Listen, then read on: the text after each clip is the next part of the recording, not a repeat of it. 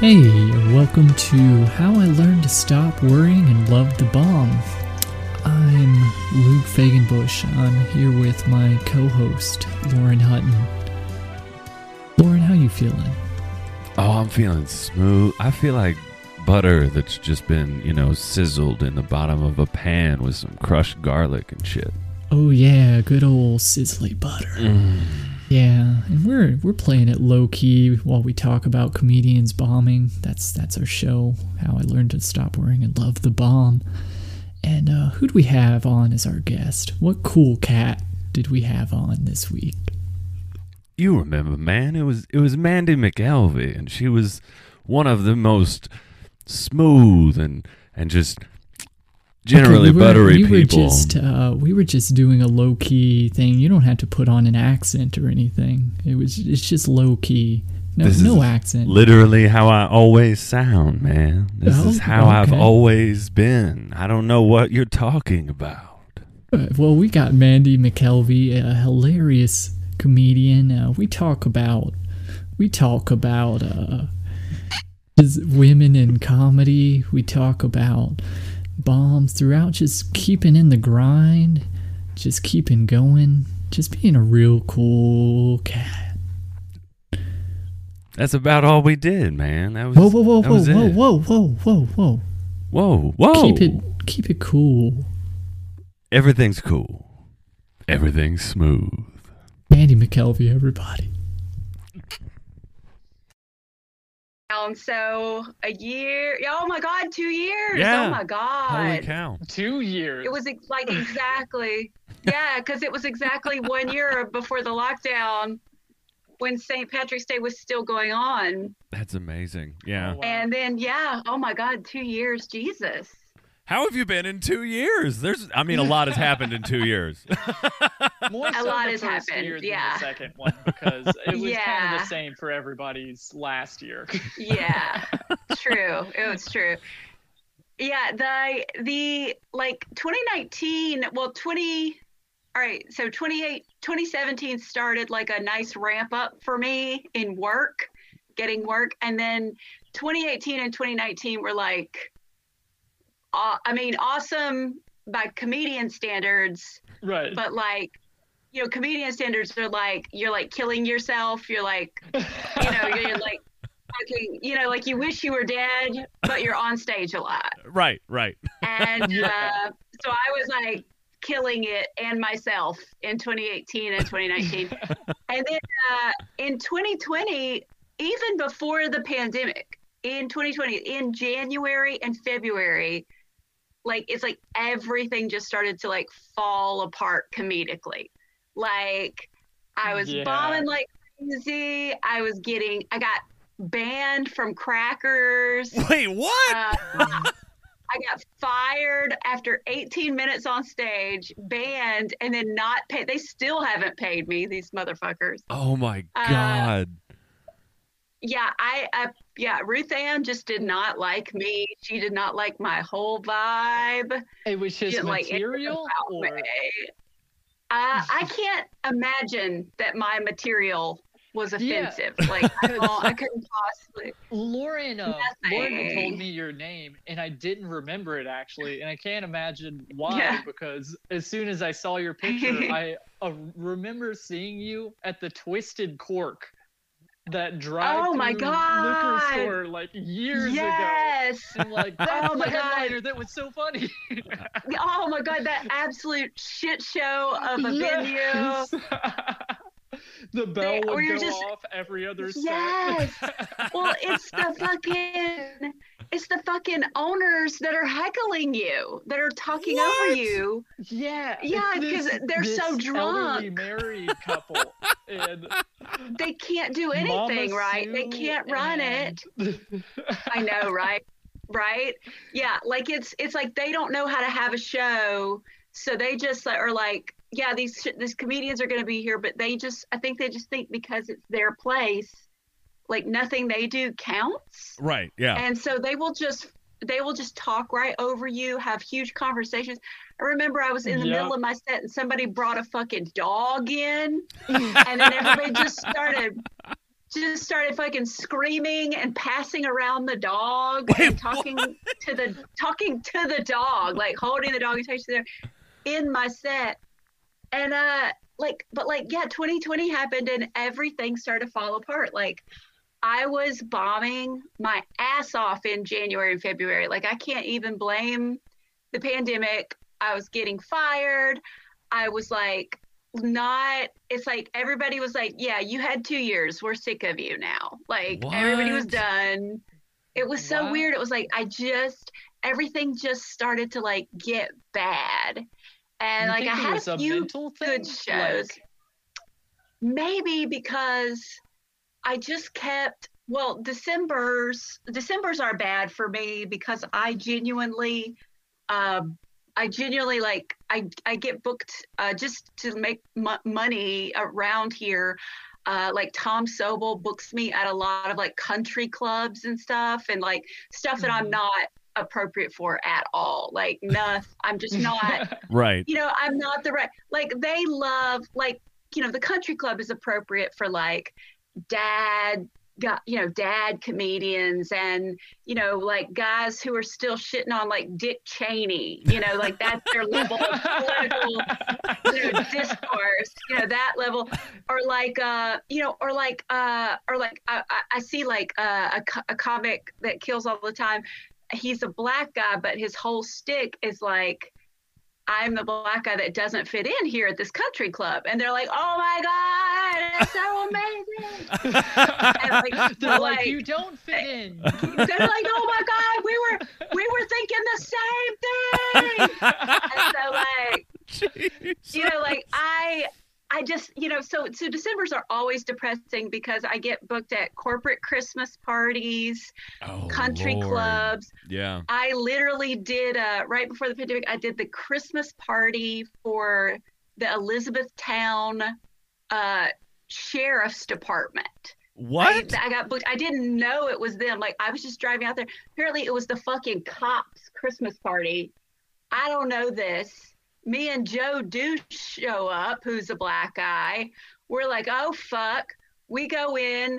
It's just all it's all plaid shirt. Yep. It's all fucking plaid shirts and like high and tight haircuts. Oh, good and Lord.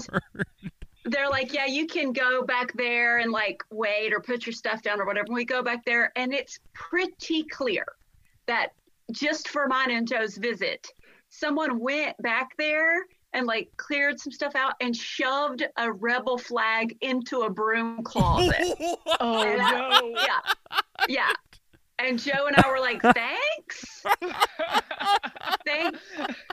Thanks for thinking of us. I don't know how we're going to be successful here tonight, but thank you, I guess. God. And like, yeah, so it was that kind of shit. So, January was a mess. I got fired from Crackers and not paid at all. Like, that, it was that whole like, yeah, we're going to mail you your check. And then, Oh, and man. Comedians don't have a leg to stand on. Right. And then it was like, and then because a friend of mine, Ronan Hirschberg, he made a post about it because he was like, Ronan has a lot of clout now. And so he made a post where it's just like, because I didn't say anything publicly about it, but he was like, look, he was like, my friend was hired. She was fired for no reason, because really, genuinely, no reason, because I did not speak to those people. Like, I had no interaction with those people. I did my set, but like, yeah, like they wouldn't even talk to me. Like, they were sending me through some like dumbass lackey MC. And so like, they were just like, yeah, your services are no longer needed. And I was like, yeah, that makes sense. But you still got to pay me. And they were like, no. Or, I mean, yeah, but like, obviously they're not. But like, he made a post about like, hey, my friend worked this, did this. She's a great comic. She was never paid. Just want you to be aware that Crackers did not pay their comic. And I didn't know this. I think it was Dwight Simmons called me from Indianapolis and was like, hey, you got to see this shit. Apparently, a bunch of shit started in it about the Indianapolis comedians group or something. What? And so like, because apparently Crackers, because boy, if you ever want to look guilty, do this fuck shit. Crackers has like one of their guys, which somebody who wasn't even there that night, like was not there, right? Just I guess just like affiliated with Crackers, goes into the Indianapolis comedians group or page or whatever, goes in there and is like, we totally fucking paid her, you know, she's and they're like, well, we don't even know who you're talking about, like you're apparently upset about Ron, you're clearly upset about Ronon's post, so you know who you're talking about, we don't know. So he was like, see, we did pay her.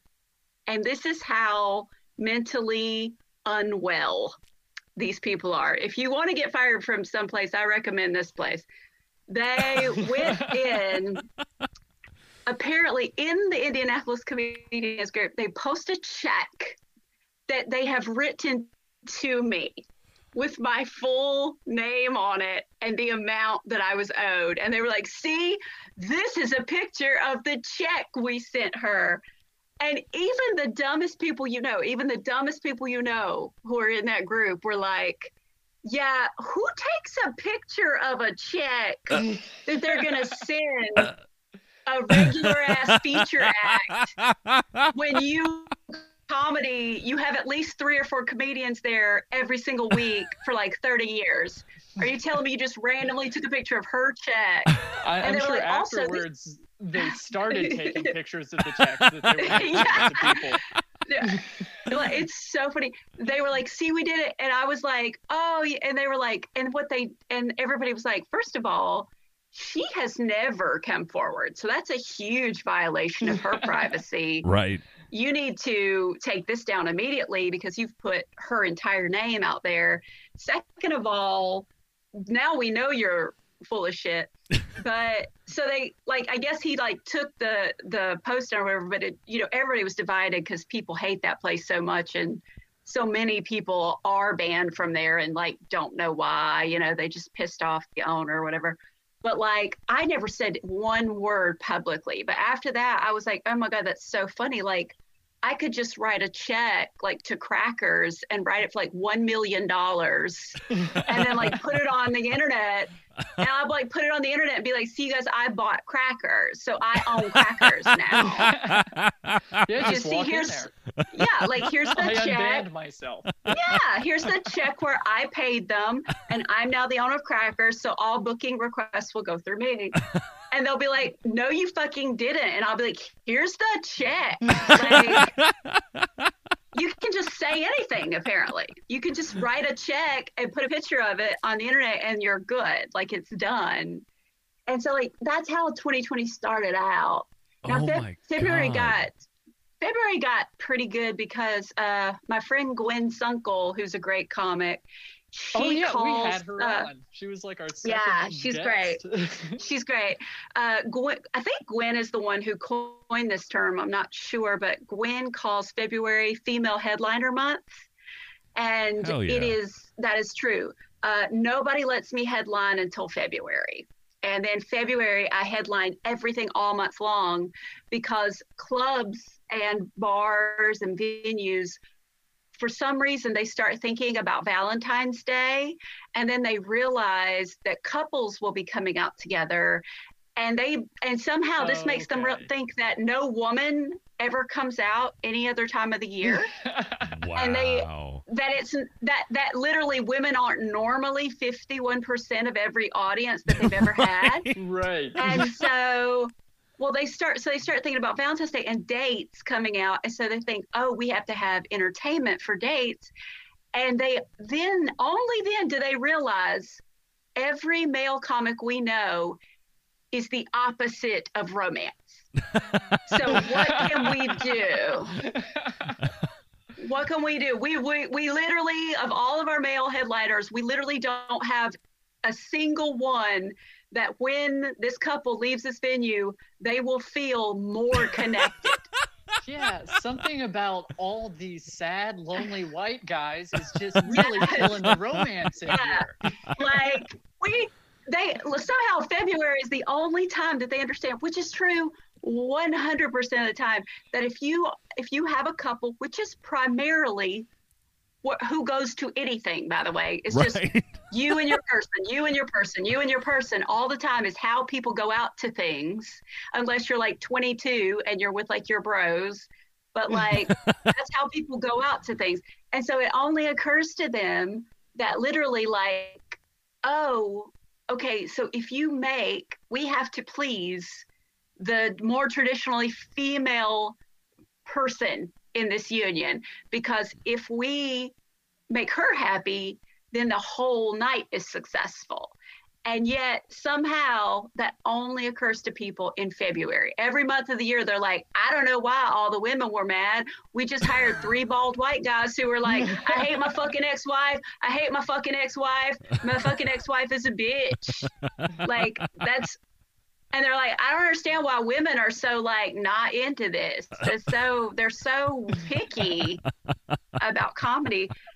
But yeah, so February started to be like, feel like old times again a little bit, because February it's like, you know, the calendar's full and I'm closing out every single show I'm on because, and it works for me because you know, yes, the audience is primarily female, as in 51%, which is the population. Right. And I can, you know, I can talk to them in a way. Exactly. I can talk to them in a way that doesn't ruin their entire night, that makes them feel like I'm glad we spent money. I'm glad we paid for this date. Right. I had a nice time with you. And so like February was like, maybe I just had a rough couple of months. Like maybe I'll get it back. Maybe I'm just going through some things. Maybe I just need to write some new material. Maybe I'm just in a slump. And then, you know, and so, and that's what I did. I applied. I was like, you know what I'm going to do? I need fresh energy. I'm stagnant. I keep performing in the same places. I gotta meet some new people. I gotta get inspired. So I applied to a bunch of festivals, and so I got in like 4 festivals. And so it was so funny. It was like 5 days before the pandemic. I posted a picture of all the festivals that I got into, all of them. And I was like, catch me in Pittsburgh, catch me in Baltimore, catch me in Asheville. And I was like, I'm going to reinvent myself as a festival darling this year. And that was like my plan. I was like, I'm going to change up, you know, I'm going to go to some new cities, perform in some new clubs, just meet new clubs. And then they were like, LOL, sit the fuck down forever. That's going to be a painful Facebook memory in a couple of years. It is. It's got to be coming back around, because I think it was this week last year that I posted it. So it's coming back around any minute now. It's about to pop up in my memory. Have they started rescheduling those at all? Because that's what most festivals I've heard. None? One of them? One of them. The rest of them are just we enjoyed your money. Thank you for your donations. This is actually a net gain for us. We got paid by all these comics, and we didn't even have to like put up booths or anything. Yeah. We didn't actually have to do shows. I wish there was a pandemic every year. Man, festival business is good. I know. And and now I see like a lot of my friends in other cities are getting back on stage and going back into clubs and stuff.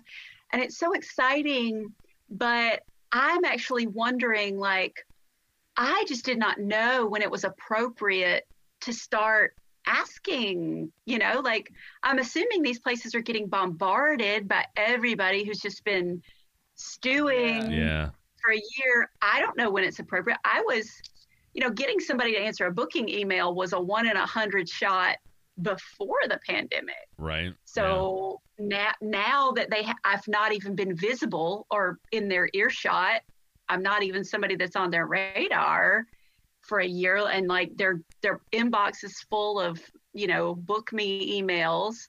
from people that they already did have a relationship with. Like, right, yeah. It just seems like maybe, I mean, it feels like maybe another year before I'll get that level of momentum back before I'm, and do I even want that level of momentum back? Because I was on stage 100 nights a week, but I was still very poor, very, very poor. Right.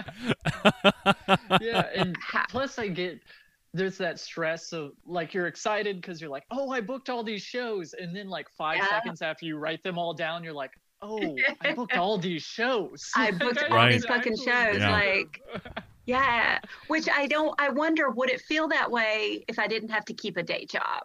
Like, I think that I hate the fact that sometimes comedy is stressful because I have this anchor where I'm like, oh, I actually have to be present for this fuck shit because they give me health insurance and I need that. Right, yeah. Like, is this I hate that I have to pay attention to this day job that I clearly do not want. Yeah. But I have to give it energy, and I have to treat it like I want it, because if somebody took it away from me, I would be fuck. Oh my god. Oh my god. So for 8 hours a day, I pretend to be another person, and then I have my real job that I like that doesn't make me money. So it's effectively working 2 to 3 jobs with the money of one shitty job. Yes. And I actually went out on a date with somebody who was like, it doesn't seem like you have time to date. And I was like, no, I fucking don't. But you don't get to tell me that. You don't get to tell me that, because do you know how many shitty male comics I know who are not only married but had a fucking kid, and they're like just on the road.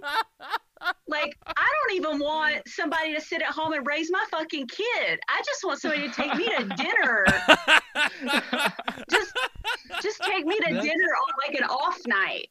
Just like the vicious cycle that creates more stand-up comedians, though, because you got the absentee father, and then that's how we breed.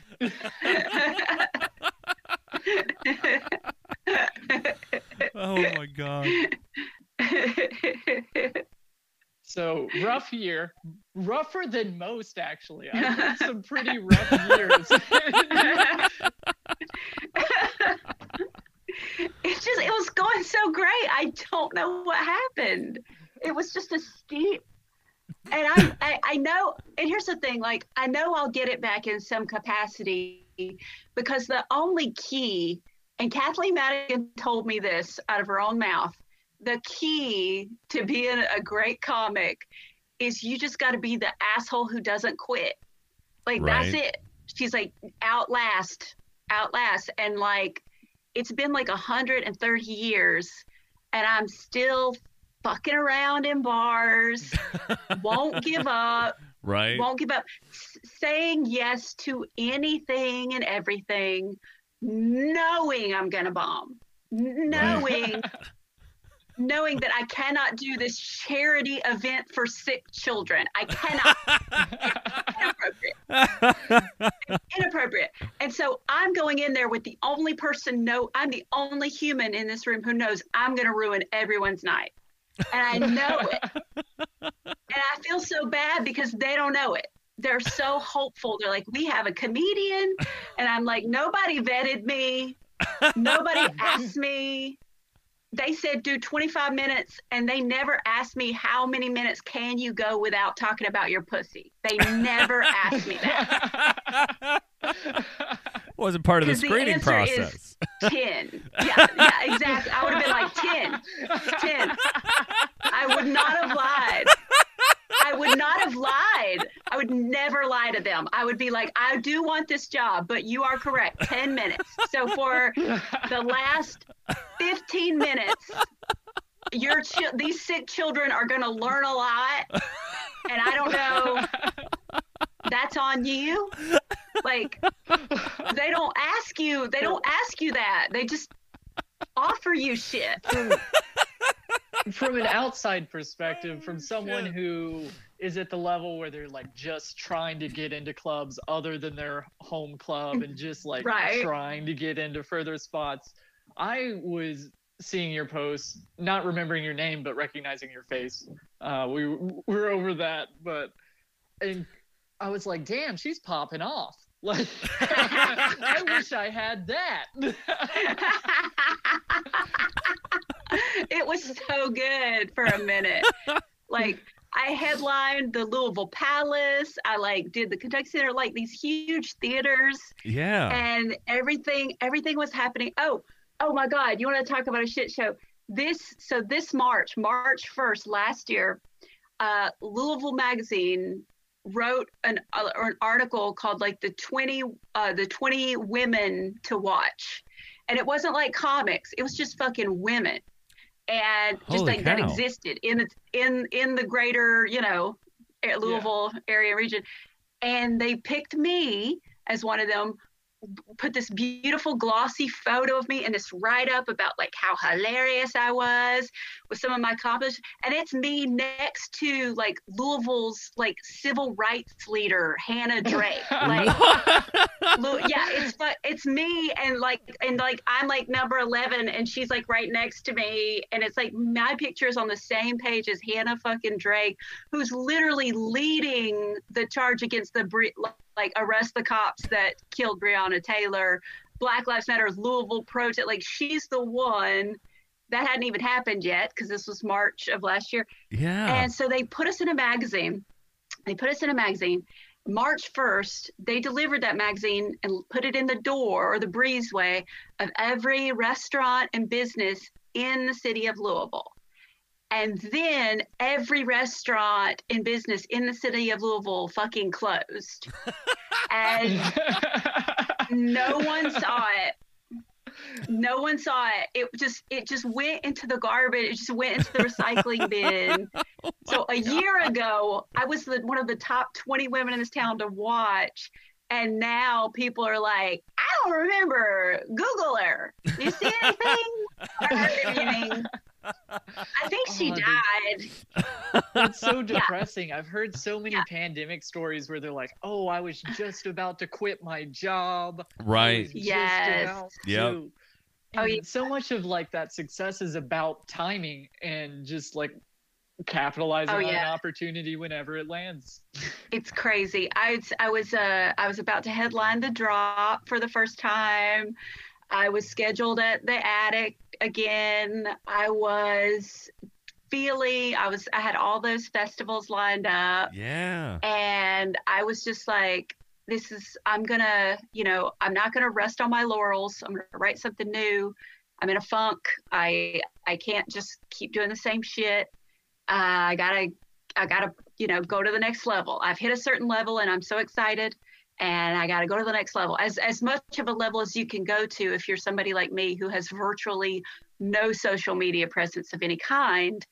I was doing the best I could do, like, which I don't think that's smart. I think that's major self-sabotage and fear on my part.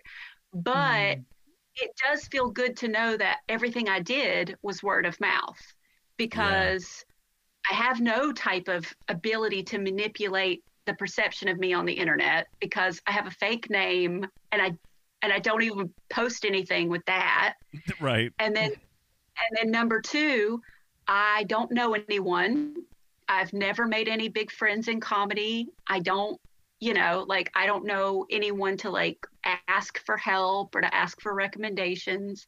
So everything that I was getting, I was just working enough to be seen, to get people being like, yeah, I will give her a shot. Yeah. And it took a long time. Like I've been doing it forever. Like it took an inappropriate amount of time. Like if it took a white male comic the same amount of time to get the minuscule amount of work that I've gotten, he would fucking kill himself. He would be he would be like 15 years, and then you take fucking Kevin Hart 15 years, and he sold out Madison Square Garden. God damn it, they would not. I cannot tell you how many times I have had a guy who's been doing comedy for 2 years come up to me after a show and say, "How'd you get that?" And I'll be like, "Because I'm just here, dude. I don't know anything. I don't know anything you don't know. I've been, one time, and it won't even be something good. It'll be a feature. It'll be a feature at the lowest level, like bullshit club you've ever seen, right? Just a feature, like a Twisted Cork. Exactly. It'll be like a $250 5-show weekend, like the most insulting fucking money you can be making at a club level. And then I remember a guy came up to me and he goes, he said, this was a new question. Nobody ever asked me this. He said, "How long did it take you to get this?" And now this was a few years ago. So I looked at him and I said, 11 years. And he goes, he dead up looked at me like this was a reasonable response. And he was a nice guy, which is shows how fucking out of touch even nice people are. He goes, dead fucking, he goes, "I don't have that kind of time." And I was like, bitch, who? Bitch, do you think I had 11 years to flick my goddamn bean in this fucking bullshit city? Do you think I was just like, I got 11 years? Like, I just got years. Like, I got old doing this. I was like, you shithead, I had brown hair when I started. Do you know what that means? To watch yourself on the same bar flyers, to watch your hair get grayer every year as you get put on the same fucking showcases with kids that don't even they have not even been doing it long enough to get sexually harassed by a certain club owner. Like, they don't even know, and they're like, "I don't have that kind of time." And I'm like, what are you doing that's so fucking amazing that you're in such a fucking hurry? But my old ass can just go as slow as I need. Just like, I'm desperate too, bitch. Like, I hate my job too. And I didn't mean for this to go on this long. I wanted to be I wanted to be a working comic too, is all I'm saying. And then but if you fucking love it, which I clearly must, either that or I'm a masochist, then you take whatever the fuck you can get. Like, you just do it. You just keep doing it. And it's a hell of a drug because every day you think, maybe today. Yeah. Like, maybe today is the day that this all pays off. Maybe because you'll go like weeks and the phone doesn't ring and the calendar dwindles. And then out of the blue, you get a random message like, "Hey, we saw your stuff on this and we were wondering if you would do this." And, and then you're like, somebody saw me. Somebody that I don't know heard about me, saw me, and then came and found me. Which, if they can find me, then somebody else can find me, and you get that little glimmer of hope in your fucking heart, and then you're fucking strung out, getting fired from Crackers again, and you don't even know how the fuck you got there. You just nailed so much of the stuff. I mean, I felt in, like, I'm sure every other comic who does it feels, where they're like, how long do you just always feel like that, I guess. Yeah. Always. Yep. Yeah. Never goes away. Always. Dead up. What do you mean I don't have that kind of time? You've got, but then quit. Are you going to die? Quit. Yeah. Like what? And it'll be people that, while extremely kind, extremely nice and sweet people, there's not anything that particularly special about them. They're just, they can be kind of funny, kind of nice, but really not memorable in any way. And I'm like, man, what mirror do you look in the morning where you're like, I deserve to jump the line? Like, how? Yeah. Because we've all seen a kid come in and in 2 years they can move to New York and they can headline, like they can do anything. Like, we've all seen that. But that's a special ass kid and everybody knows it. Like, everybody's like, damn, sucks for us. Yeah. That is the way that is. But these will just be regular ass people, and they'll be like, trying to, and you're like, you're not memorable. You're only moderately funny, and you're inexperienced. Yeah. What kind of fucking affirmations are you doing in the mirror every morning? Yeah. I'll tell everyone to try comedy, but I won't tell everyone to keep doing comedy. Yeah. Yes.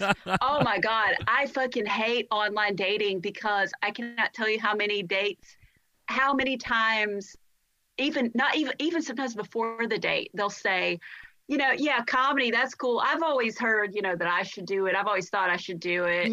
I've always wanted to try it. And I always say the same thing to these people, and I'll go, do it. I fucking dare you. I fucking dare you. There's a show right now. Let's go. Yeah, let's do it. I'd like for you to do it. I'd like for you to do it before the end of this week, so that after it goes how it's going to go, you can eat my ass before I literally swipe left on you and keep moving along with my life, you absolute ass.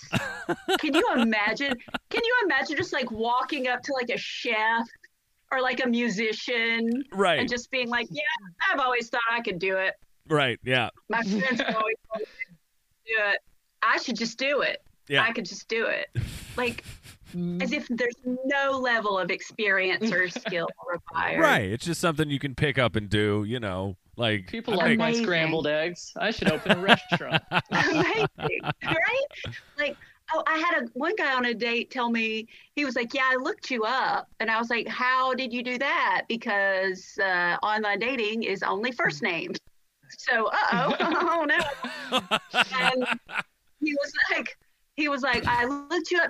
You're easy to find. He was like, you said you were so I just I put in like Mandy and comedy, and like you came right up. You're easy to find. And I was like, okay, what did you find? And he was like, I just watched some of your clips. And I was like, well, I don't have any clips. So you watched someone else's clips that they posted of me, which means, I don't know what you saw. And I said, what did you see? And he goes, well, I just wanted to see if you were funny.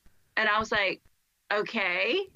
And he goes, well, because like, I can't go out with somebody if they're not funny. Like, you said it's like, you are funny. And I was like, that's literally everyone else you've dated who isn't me, you dumb bitch. Like, nobody and he was like, well, like, if you do, like, I had to see your stand-up to see if you're funny. And I was like, that's an amazing thing to say, because, like, for example, he was a musician. I was like, I'm not a musician. So if I looked you up and listened to your music, I do not have the right to say if you suck or are bad at music. I can only say that it wasn't my cup of tea. Yeah. But I don't have the skill level to say that you're bad at music. And it's so bizarre to me that you think that you can tell me if I'm funny. Right. Like, you can only tell me if you laughed. You cannot tell me if I'm funny or not. Exactly. You literally don't have the credentials to do that.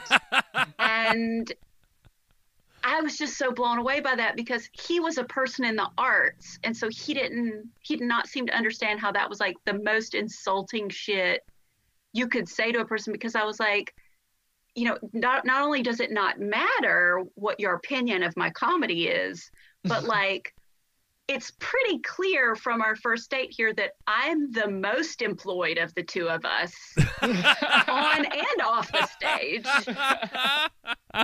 On and off the stage. That I am the most health insurance having of the two of us. And maybe you don't lead with a vague, aggressive, critical threat that you're looking me up to see if I meet your standards. Like, let me see your dick. Like, I don't know what we're doing. What are we doing? What are we doing? What is this interview process? Like, so men are oddly aggressive towards me about it. I was doing an all women's, it was supposed to be a Galentine's Day event. This was last week, but they had gotten blizzarded out in February, so they had rescheduled it. And it was for a private club where it was like, I looked them up, it blew my mind. It was like a private club that you had to pay $500 a year just to go to this place to drink with these people once a month. Wow. And it was like all for like networking and social. It was like some sort of horse racing enthusiast club. Okay. And it was like the most like old money fucking haven't, like, they're like, we have so much money that we want to not drink with the commoners. So so they have a whole floor of a building in downtown Louisville that's private, that you have to show like ID to get into, that you have paid like your hundreds or thousands of dollars every year just to go in there and network and hang out and sit on the couches and drink and and still pay. It's not free. Like, you're still paying for the drinks. Yeah, it's just you're the door fee. For the cigars. Wow. Right, but they don't let in the riffraff. Oh my! It's so just literally a cover charge, so you don't have to look at poor people. Exactly. Yep. You don't even have to talk about poor people. You don't have to be bothered with people getting in your way. Now they hired me to come and do like a comedy thing for their Galentine's Day event. Yeah. So even though the thing is like it's like women and men, like it's just rich people. Right. But this was just the female members. This was just the women. I gotcha. And I go there and I'm thinking like it's a bunch of wealthy, wealthy middle-aged to older women. And I'm like, man, that's sort of like my jam. Like, I think this might be like, I wasn't freaked out. I was like, this might be like, I think I can like talk some big shit to these women. Like I do very well with women who are getting older and are fed up with everything and shit. Hell yeah. I do very well with women who are starting to see like the collagen fade, and they're like, uh-oh, if I'm not hot anymore, like what is my worth? I better figure that out quickly. Yeah. And so like I do very well with that sector. So I was like, hell yeah, like 50 uppity ass middle-aged women. I'm ready. So I go in and there's like, it was better than I thought, because they started as young as 30. Like, these rich bitches started as young as 30. And they go up into their 60s, and every single one of them was perfection. I mean, heels at 5 o'clock on a Wednesday, faces snatched, makeup snatched, not one. They wouldn't dare let a gray hair go like this. Like, they were upset. They were upset by me. Like, hair snatched. Like, everybody had on like 3 pair of Spanx. Like, these bitches were together.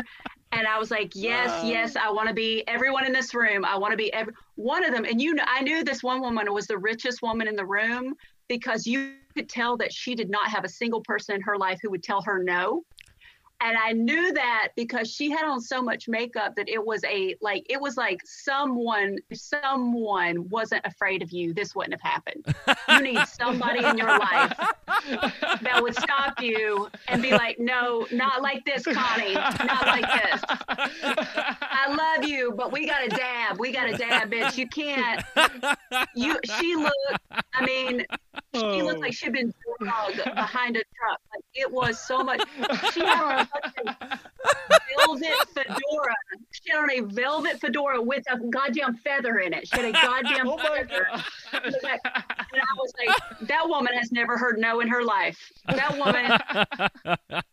woman doesn't even raise her voice. That woman is just whispers her orders. She's like, Delia, there are spots on my silver. And then somebody from 3 rooms away has to come running. They have to hear that. these bitches. So like there was, and then right before the show started, I saw these two old men, and I can see the host of the show, the one that hired me, she's like showing them around, and I heard her say like, we're about to have our Galentine's event, you know, we've got a comedian here and that kind of thing. Right. And she didn't mean this. She was just being a very good hostess. And so without even thinking, she just looked at them and she said, "You're welcome to stay if you want." And then the two guys looked over at me, and the poorest person in the room. I'm 10 feet from them. I did not even catch my mouth forming the word. I went, "No." And they looked at me, and I was just standing there going, "No, no, no." And then she looks at me, and I was like, but I was like, even though I hadn't gone on stage yet, it was pretty clear I was already on, you know, like, because they were kind of parading me around the room. Right. Look what we got. I just looked at him and I was like, "Hey," and I was like, "Hey, listen, sir, I was like, I'm so happy. I would be so happy to have you any other time, but you got to understand, like, I'm about to talk the maddest shit about men for 40 minutes. Like, in a way that I cannot do in any other situation except for that we just clear the room of them." I was like, because if there's even one dude in this room, he's going to mess up the vibe. Like, the women are all going to hear me, and they're going to be aware he's there. And because they're nice people, they're going to be concerned about him while I'm viciously saying that I think every man should go to prison for 40 minutes. And that every man on earth is like a porn rapist or something. And so, like, I'm going to go, because when you know what it's like when you're with your people. Yeah. And you're just so fucking free. Like, when you're in your pocket and you're like, this is my fucking crowd. You can just be a version of yourself. So I was like, no. I was like, look, any other time, yes, but y'all got to go. I was like, seriously, y'all got to go. And I just love that you reacted like you were haunting a house. I was like, no. Trying to move in. Yes. No. No. Yeah, and they were like, Jesus. I was like, no. And they were like, and I told him, but here's how I know I made the right call, because he was like, okay. And before he left, he goes, "Hey, I got a joke for you." And I went, no. Oh shit. You want to know why I'm going to shit on dudes for 40 minutes? Because there are 50 women in this room who could run the country right now, and not one of them felt the need to step out of pocket to tell me how to do my fucking job. And we let one dude in the room, and he's like, I got a joke for you. What in your mind? Men don't do that. Look, I hate to all women, all men. I know it's overdone, but I have never once in my life had a woman walk up to me and offer me a goddamn joke. Not once in my life. Yes. And I have had so many men try to tell me jokes that I have an actual stop response. I like already have a planned interaction because it happens so much that I'm already Christ. Like, I even have a fucking face. I have a whole face that when they start, I'm just like, oh, I hadn't heard that one. Is that, did you write that? No. Okay. Well, I don't know if you know this. We're not allowed to say jokes we didn't write that were from the internet. So I don't know if you knew anything about what you're doing. Seems like you don't. Oh shit. And then, like, a whole thing. Like, one dude walked in the room, and he might as well have been wearing a sign that said, "I'm here to prove the point." And then we just went on with our show. And all I did was talk about, like, getting older and trying to date and shit like that. And they were and they were like, they fucking loved it. They loved it. I was having the best time of my life because they were just like, you don't even have to be, it's that kind of thing where you don't even have to have it ready, because you just start vibing with them so hard that, you know, they're not heckling. They'll talk to you, but it's not heckling. Yeah. Like you really do have like a mini conversation going where they are genuinely contributing to the show in a real way.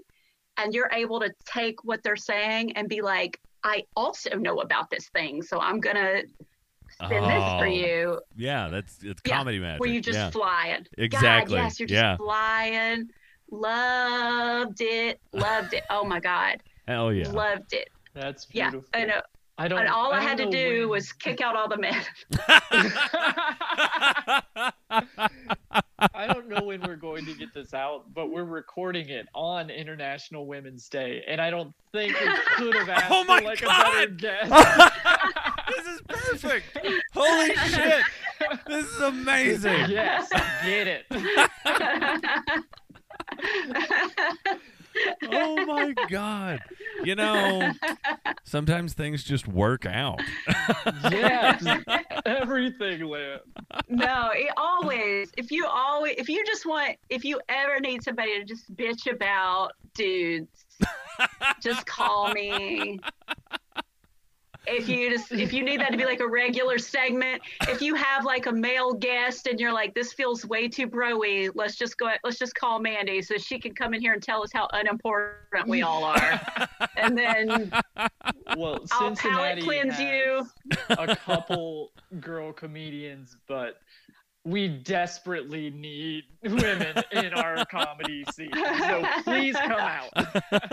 I would see, and that's the thing. I would love that. Do you know I have never worked in Cincinnati? Really? I've been on like a random, like I've gone with a comic who's great, and I've ridden out with them for a guest set. You know, like when Cam O'Connor used to be there, like I'd come up and do like his Bananas things, because Cam and I were we were friends from open mics back in Indianapolis in the early days. Cam. He's one of the crazy. Isn't he a doll? Still doing it. Yeah. Yes, absolute doll. And so when he did his stint in Cincy, you know, he would ask me to come out for things, but like I never worked. I never like pursued work. Believe it or not, me and Kelly Collette have been going around each other for 10 years and have never met face to face. You're kidding. Ever. We've literally talked on the internet about it. 2 years ago, we were scheduled to do a show together, like a co-headline, just the two of us. Yeah. Somebody finally was like, you two seem like a good match, and made a show about us. And then like the week before, that bar where the show was supposed to be scheduled, somebody pissed off the owner, and the owner canceled all comedy ever. Jesus. Literally, it was like never comedy. Why? Never. So they canceled mine and Kelly's show. And so we literally talked on the internet. We talked on the internet like maybe like 2 weeks ago. And she said, she was like, my goal this year is for us to be on a show together. And I was like, my goal this year is to do a show again. So I would love it. That would be so fucking our goals are like, yeah, you guys are tight. That is just insane. Boom. Like she gets me. You know what I'm saying? Like it's like she understands what I want. I think but she's like headlining there's Wiley's, no reason. This weekend. And because she's the nicest person to ever get to do a guest spot, so I'm gonna yell at her to. Oh, that's so nice. Make a show for you guys to go on. I would love. That's all I'm that. gonna say to her. Yeah, I've always been such a fan of hers, and you know, and yet we've just never I'm not saying it's that way anymore, but 10 years ago, because this is probably about the time Kelly started. And before for me, like you were not allowed to have two women on a show. Like literally, they would say to you, "We already have one," and they wouldn't say any words after one. They would say, "We already have one." Yeah, like one, and they would say that to black guys too. We already have one. And they 100%. I mean, I'm sure everybody knows Ryan Niemiller because he's he just blew up. But he said that they literally one time that he was asking to be on a show, and there was a guy on the show in a wheelchair, and they said to Ryan, "Oh, we can't put you on this show. We already have one." No. End of sentence. What? Oh. End of sentence. Yeah. That feels like bad. We've all heard the. I felt so good because I'm like, now if we see a show that's all white dudes, we're like, what's going on there? Yeah, huh? right? Exactly. And then it's like, we're right back where we started. Yeah. Jesus. It is. It's not as bad as it used to be. I really think that it is the producers, even if they're not doing it out of the goodness of their heart, even if they just feel the pressure, they feel the pressure to do better. Which is really nice because I don't really care what's motivating you, just to do, to do better, just do better. Yeah, exactly. Just be a better person.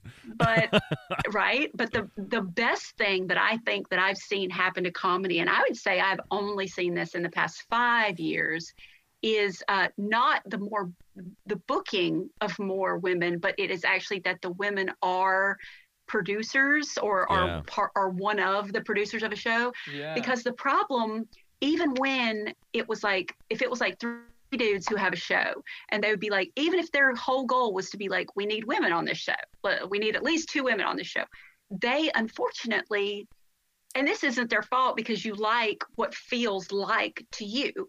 So they would always say we don't have enough women because they genuinely did not hear of or seek out or nurture up and coming female comics. They would just know they'd know 5 women that they thought were funny, and then they would just be like, oh fuck, we're out of women. Whereas when you have a female producer, without her even trying, her ear is always to the ground because she's paying attention to every girl that she sees at an open mic. She's more likely to see a girl that a guy might see a girl in open mic and be like, she's green as hell. She's not ready. She's not funny. And she might not be funny yet. That might be true. Yeah. Right. Yeah. But a girl will see her at an open mic and actually see the seeds, of something special, and be like, we need to make space for her to get better because there's something there. Yeah. And because you respond to what feels familiar with you. Yeah. I saw a woman who wasn't funny at all. I mean, not even funny, even a little bit. And everybody would say that. Everybody would be like, she sucks. But one day, she'd been, knocking around open mics for years. And one day I saw her do a bit that was not ready, but she tapped into this thing that happens to all women in the workplace. And it was like this voice came out of her that was so distinctly only something that a woman would know to talk about or experience. And she was able to crystallize it in a way that even I had never thought of before. And I remember being like, uh-oh, she's about to leap. She's been spinning her wheels for 2 years, and she's about to leap. That's original as fuck. And I was telling everybody, I was like, keep your eye on her. She's about to take a jump. And all the dudes that I produce with were like, she's not funny. Right. And I was like, she's not funny in the way that all of your best boyfriends at the open mics aren't funny yet either. But you see them as being maybe they got something, kid. You can see them. Well, I see this in her. She's speaking a language that women will respond to, and she just has to figure out how to make it tighter and more efficient. Yeah. And it was not long after that she started just being authentically herself on stage. And all of a sudden, next thing you know, she's producing her own show, and her shows Hell yeah. Her shows never don't have 5 women on them, and never don't have that trans person that everyone's been ignoring in town, and never don't have that those couple of dudes that nobody wants to fuck with because they're a little bit kooky and they don't really fit in, and And all of a show, her show is like a parade of misfit toys. Yeah. Because, Hell yeah. that's who she aligned herself with early in comedy. Yeah. So I think in the past 5 years, it's not even putting more women on shows. It's the bringing in female producers. Yeah. Because they just have access. Every single time we would do a roast, we would find ourselves being like, we need Black comedians. Why have we been doing this so long and we have not fostered better relationships with Black comedians who can do this type of character work? Because it was like a character-based show. Yeah. So we knew all these Black comedians, but we didn't know the Black comedians who were interested in doing the character work with us. But you know who found us a shit ton? The Black guy we kept hiring. Yep. He knew everyone who was a Black comedian, and he knew who was capable of that kind of work, right, and who would be interested in that kind of work, because he actually paid attention and fostered relationships that our stupid white asses never even thought about. Yeah. And like, he was able to find us all these amazing performers that we as white people would never have given a shot to because we just didn't know any better. Yeah. And so I think that's what has been the huge penny drop for me, is watching that it was never about putting a certain amount or a certain number of types of people on a show. It has been about who is making the calls, who is in charge of the show, who's casting what, who has a voice in that meeting. Yeah. When you do a lineup, like who is, so it's not you as a booker. Who has to say so? Like deciding to put, it's you maybe stepping aside and letting someone else with a different viewpoint run things.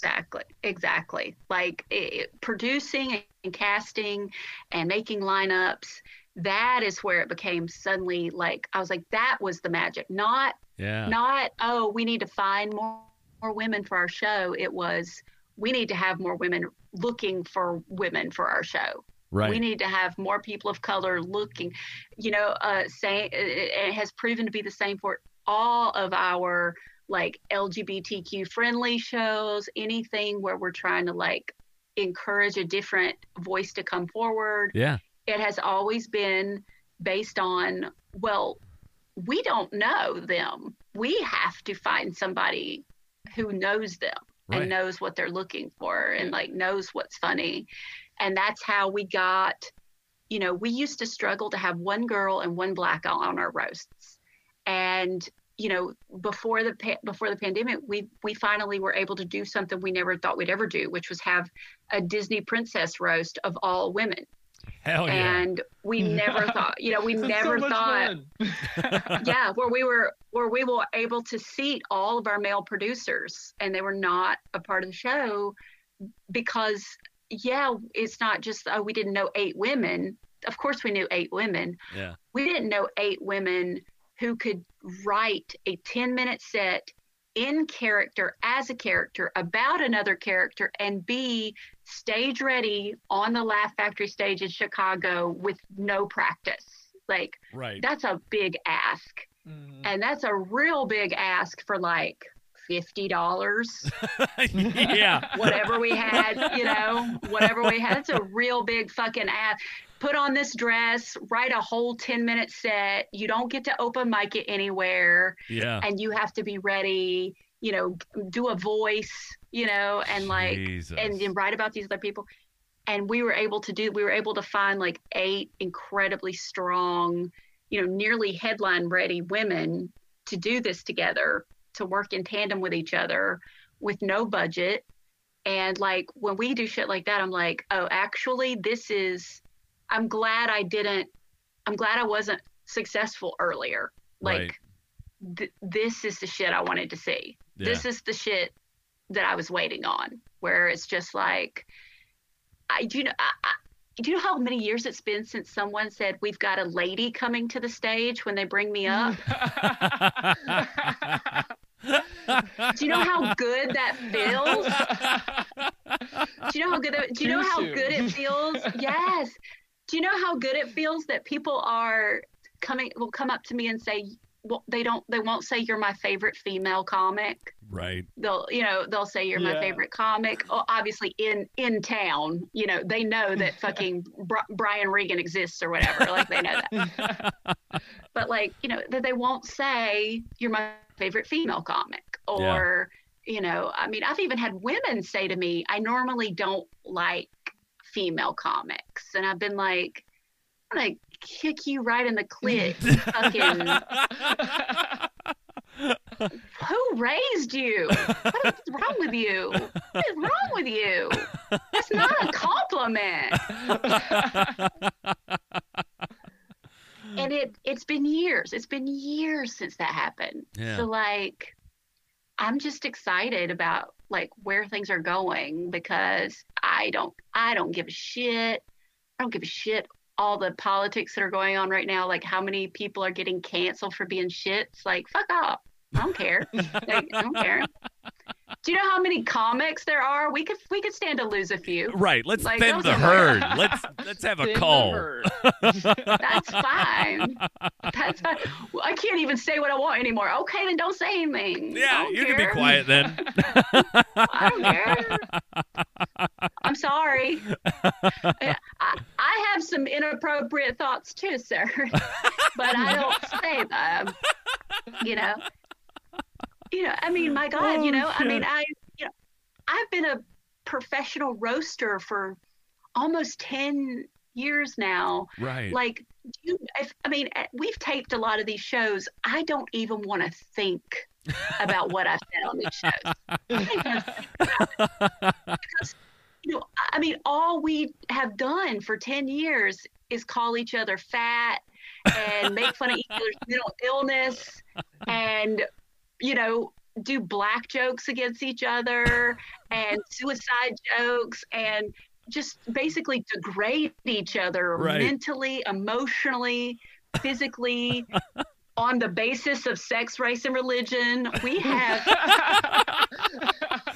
ripped each other to shreds for 10 years. Like, I don't even want to know what someone might have of me being on stage. Right.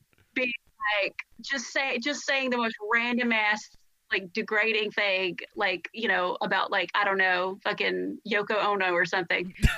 And like, I don't know what it might do. But also, then we stopped doing that. Like, we got better.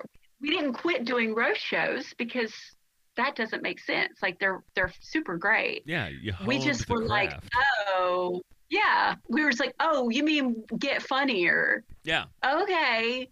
And believe me, it cut a lot of my material, because every single guy that I am on those shows with is shaped like a bowling pin. Every single one. And so when all else failed, I could just be like, you fat potato-looking piece of absolute shit. You are. And like, I could do it. But I was like, what would I say about them if I couldn't just immediately dismiss them all as being unfuckable? Like, what would I say to them? Just a layer of creativity. There you go. Yeah. I had to get better. I had to write better material about how much I won't fuck them. Yeah. But it's got to be based, but it's not all based around the shape of their body. It's based around what disgusting humans they are. And every audience already knows that all male comedians, we are all unfuckable. That's already yes. Yes. As soon as we walk on stage, that's like yes. Observation numero uno.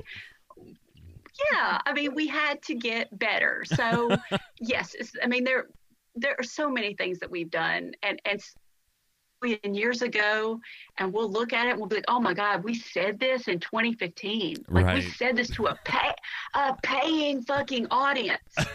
Like, I played Michael Jackson once. Like, what? And we thought it was perfectly fine because, in all fairness, I was the comic that looked the most like Michael Jackson. I just do look like Michael Jackson. I looked more like him than any of the dudes did, and certainly more than any person of color that we had available to And so we just thought it would be fine. Yeah. And we did it. And now we're like, probably should have run that by anyone. Should have run that by any human with a soul who doesn't do what we do, who actually gives a fuck about other people. We should have run that by someone. But like, we'll be like, oh my God, we did this seems like forever, but literally we charged an audience for this in modern times. We did this. Right. But the best thing is like now we're so much funnier because we evolved and we're actually like decent people being like, hey, here's things we should stop doing. Yeah. And we did those things and it's better. So like, yeah, when somebody gets this like, ugh, we can't do it. I'm like, I tried to do a roast show without calling people ugly. So like, fuck off. If I can roast people without calling them all ugly, you'll be fine. Yeah, you'll find a way to write around that. Right. I'm pretty sure that just means you're not funny. Okay. Yeah. No creative bones. That's all that means. I can't believe you somehow like managed to make me see how much is wrong with the scene and then still be optimistic about what's coming up. So you really hit that. I love the arc of this whole episode. It's been great. Oh man. Yeah, I'm a little bit of the problem, but I still feel good. Yeah, no, absolutely. Because I don't want a scene where all the white men are gone. Like, I don't want that. I don't feel like, oh, we need to get rid of everyone who's ever benefited from, the way the cards were stacked or whatever. Yeah. I just think that, this comedy is oversaturated. And the funny people, it is a meritocracy. And I have just always wanted it to function more like a meritocracy because there were a lot of barriers and obstacles that people didn't realize because people could always fall back on the old adage, well, if you're funny, people will notice. Right. But there were other things at play about getting in front of people for people to notice. Yeah. That no one was acknowledging. And as I see, producers, different looking producers come into the scene, which brings different talent to the shows. As that happens, it could truly be a meritocracy. Now, I don't think that you'll ever get rid of the unfortunate thing, which is sometimes it is more about who you know. Yeah. Because they can introduce you, they can give you a solid introduction to that great booker or a manager, or they can get that tape seen by that person and you don't know anyone, so no one's going to look at your tape if you just cold send it in like that. I mean, that's never going away. But like, as far as scenes are concerned, absolutely can be a meritocracy if we continue to let our producers reflect our audience, which is far more diverse than we ever would like to let on. And so like if our audience is like 40% white dudes, then there's definitely something for them. And there's also something for everybody in the audience who's as exhausted as me. And there's also something, there's something for everyone. Yeah. And also, you've still got themed nights. Bros are always going to get together, and that's fine, as long as you acknowledge that other people like to stick together too, and that they like to have stuff that's catered towards them, and that's just as popular.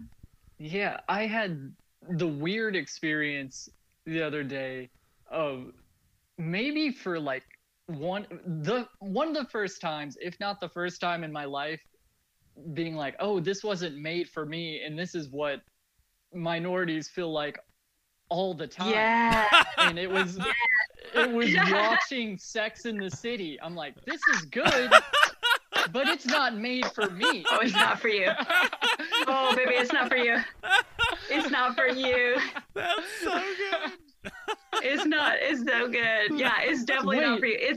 women have to constantly recognize, be like, oh, this is objectively good, but this whole world is not.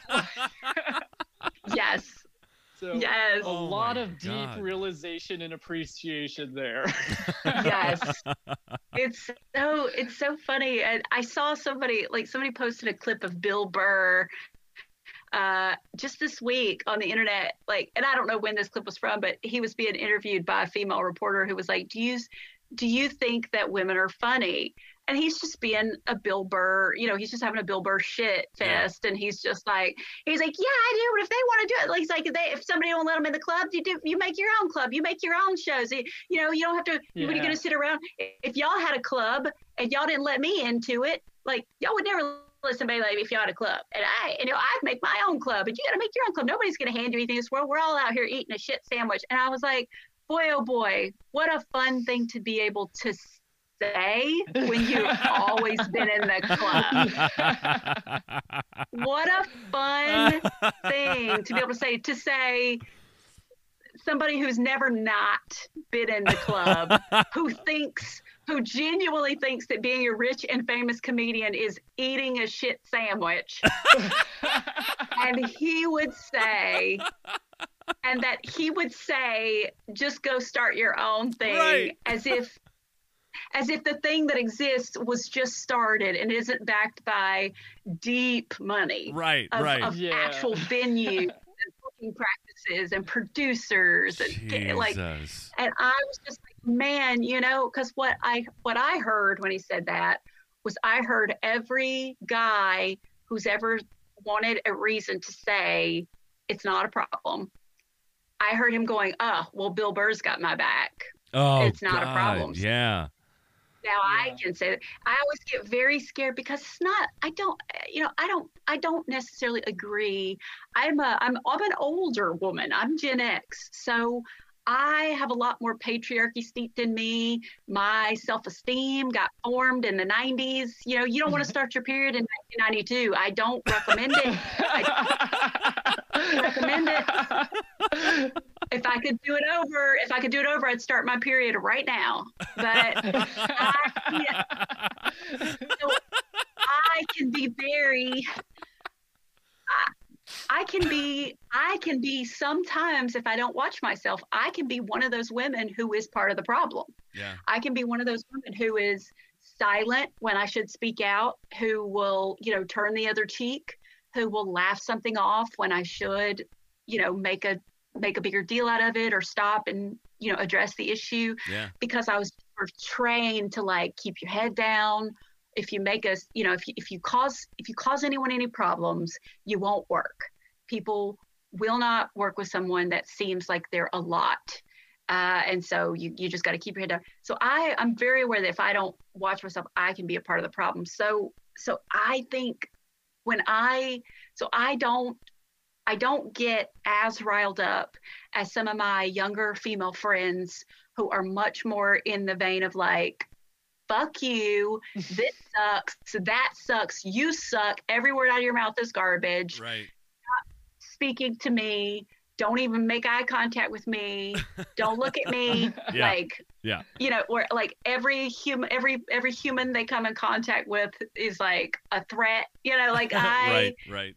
I get, that kind of freaks me out a little bit too, because I'm like, I get it, when the pendulum has been in one direction for so long, it has to swing the other way in order to eventually balance stuff out. But it's definitely, we're definitely in a very dramatic place where you're getting some really dramatic messages on either side. Oh yeah. And I hate sometimes the way that I come off, because I come off as maybe I'm not as mad as I should be about a certain issue or whatever, or I've had the experience with online dating where sometimes I do not match with a person, but they will find me. Oh, Jesus. They will Google me. Yeah. They will Google me. Yeah. They'll Google me and then they'll find me on my comedy page, which is the only thing that has my real name on it. Right. They'll find that and they'll just be like, hey, we didn't match on Bumble, but I'm a fan of what you do, and here's my deal. And Now, here's the thing. Now, granted, based on that, you all can understand how maybe I don't find the movie There's Something About Mary as funny as maybe you all would. Right. Right. But I do not get freaked out by that the way that a younger woman would.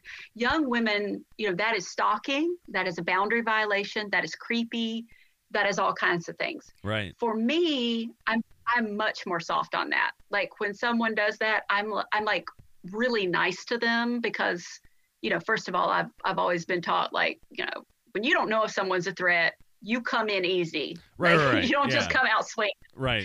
And so I'm always like, oh, thank you so much. Thank you. That's very flattering.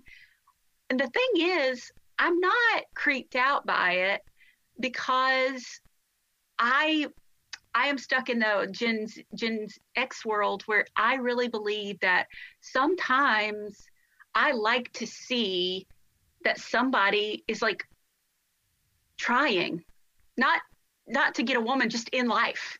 They're just like trying, not just sitting around waiting, on like pussy to fall on their head or whatever, and then just being like, I could take it or leave it. Like they're actually like looking for a mate, and they're like, okay, well, I saw her and I liked her, and I don't think that I represented myself well, because if somebody's creepy, they'll let you know that in 2 seconds. Right. So to be honest with you, like, and my younger female friends feel totally opposite. They were like, no, I don't want that. For me, it's not always comfortable because 9 times out of 10, I do not want to date that man. Yeah. But I genuinely like when people try in life, when they're like, I have had to kind of swim upstream my whole life. I have that trailer park baby mentality where I'm like, the world's not going to give you anything. You have to like try extra hard. You have to get. And so when I see someone try, particularly when they're risking humiliation or rejection, I'm always like, oh shit. Like, well, actually, maybe I do need to revisit you, because that's actually like a quality.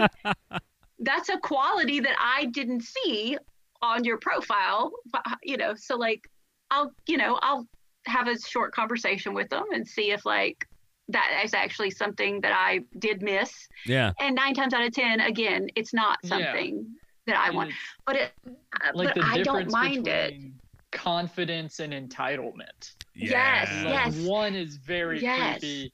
One is admirable. Right. Yes. One, I like it when people put themselves out there. So I really struggle in that in-between space. So when I hear Bill Burr say something and I'm like, fuck, he just gave everybody who's trying to push against giving women more of a voice, he just gave them all an excuse to say why it's okay to not do that.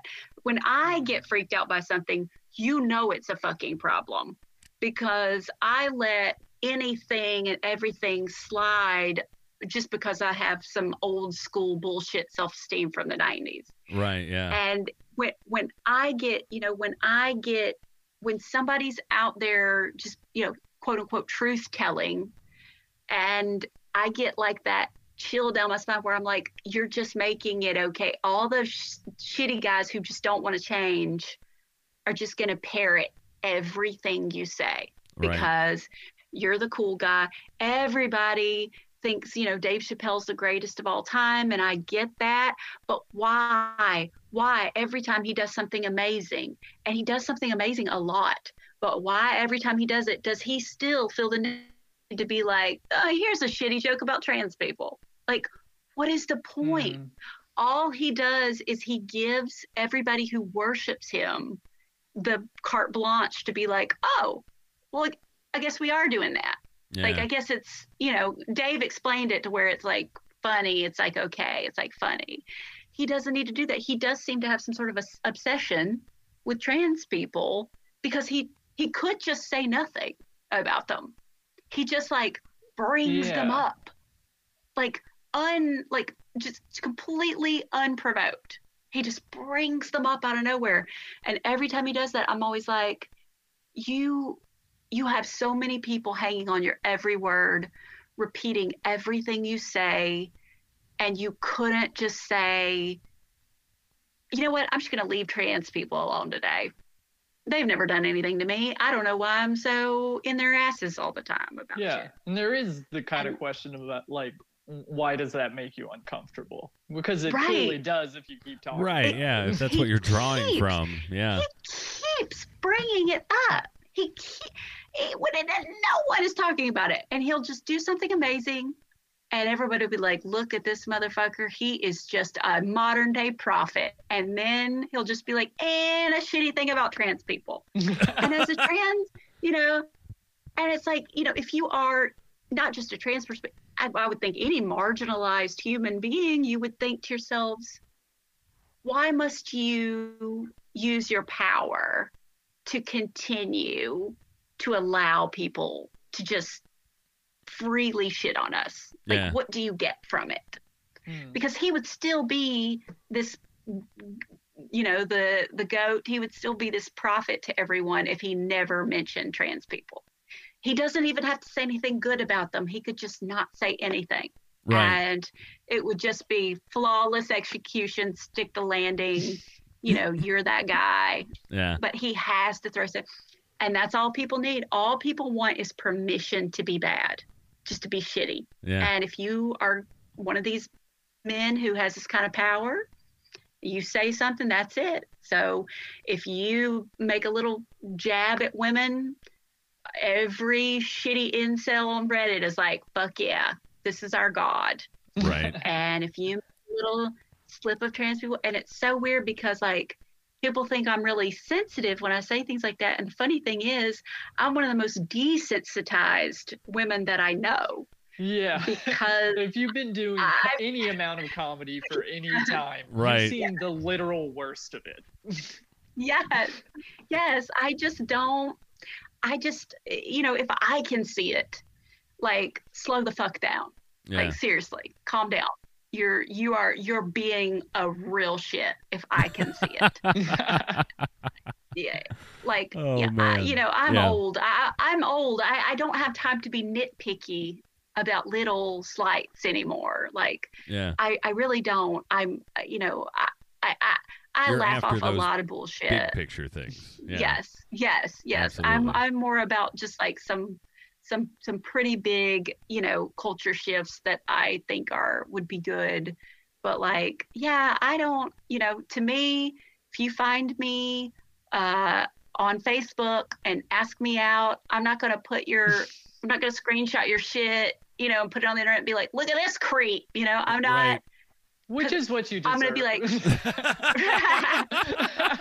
you know, I'm going to be like, look, you know, I'm going to be like, thank you so much. You know, I'm very flattered. You know, I'm not interested. Because if I tell you, no, thank you, and that's the end of it, to me, you're a good man. Because you shoot your shot. If I say no, thank you, and that's really the end of it, I couldn't ask for a better interaction. Honestly, like, you know, where, you know, I don't give a shit if you shoot your shot. Like, that's cool. I just need you to be able to handle that. That's probably not right. You know, there's a 99% chance that's not a real connection. No. Friend suggestions are not strong enough. If you're a booker and now you don't book me, well, now I'm going to have to fucking pull a knife on you. Yeah. Well, Mandy, this has been like an absolute like blast. Like, this has been. I love episodes where me and Luke get to sit back and we don't have to do any of the heavy lifting because the guest that we have on has such like clear-cut ideas on what they believe, and coupling that with like wonderful life stories and these experiences that you've been through. Like, this has been absolutely hands down one of my favorite episodes. I had so much fun. I'm glad. Thank you awesome. so much for coming on. Yeah, I'm glad we finally got together. But I think I can just cover your gas money. That's it. But if you do come to Cincinnati, Luke, I would love that. I have written a new 30 minutes during the pandemic. So I'm in that space where I'm like, oh, I don't want anyone to pay for this until it's better. Like, okay, awesome. Yeah. I don't want anyone to pay for that. Yeah. Yeah. Hell yeah. Yeah. Well, Mandy, I can't wait to see you doing a show up here sometime. Yes, same. It'd be good to see you in person again. Well, be well until we meet again. Thank you, guys. Thank you. Bye. Bye.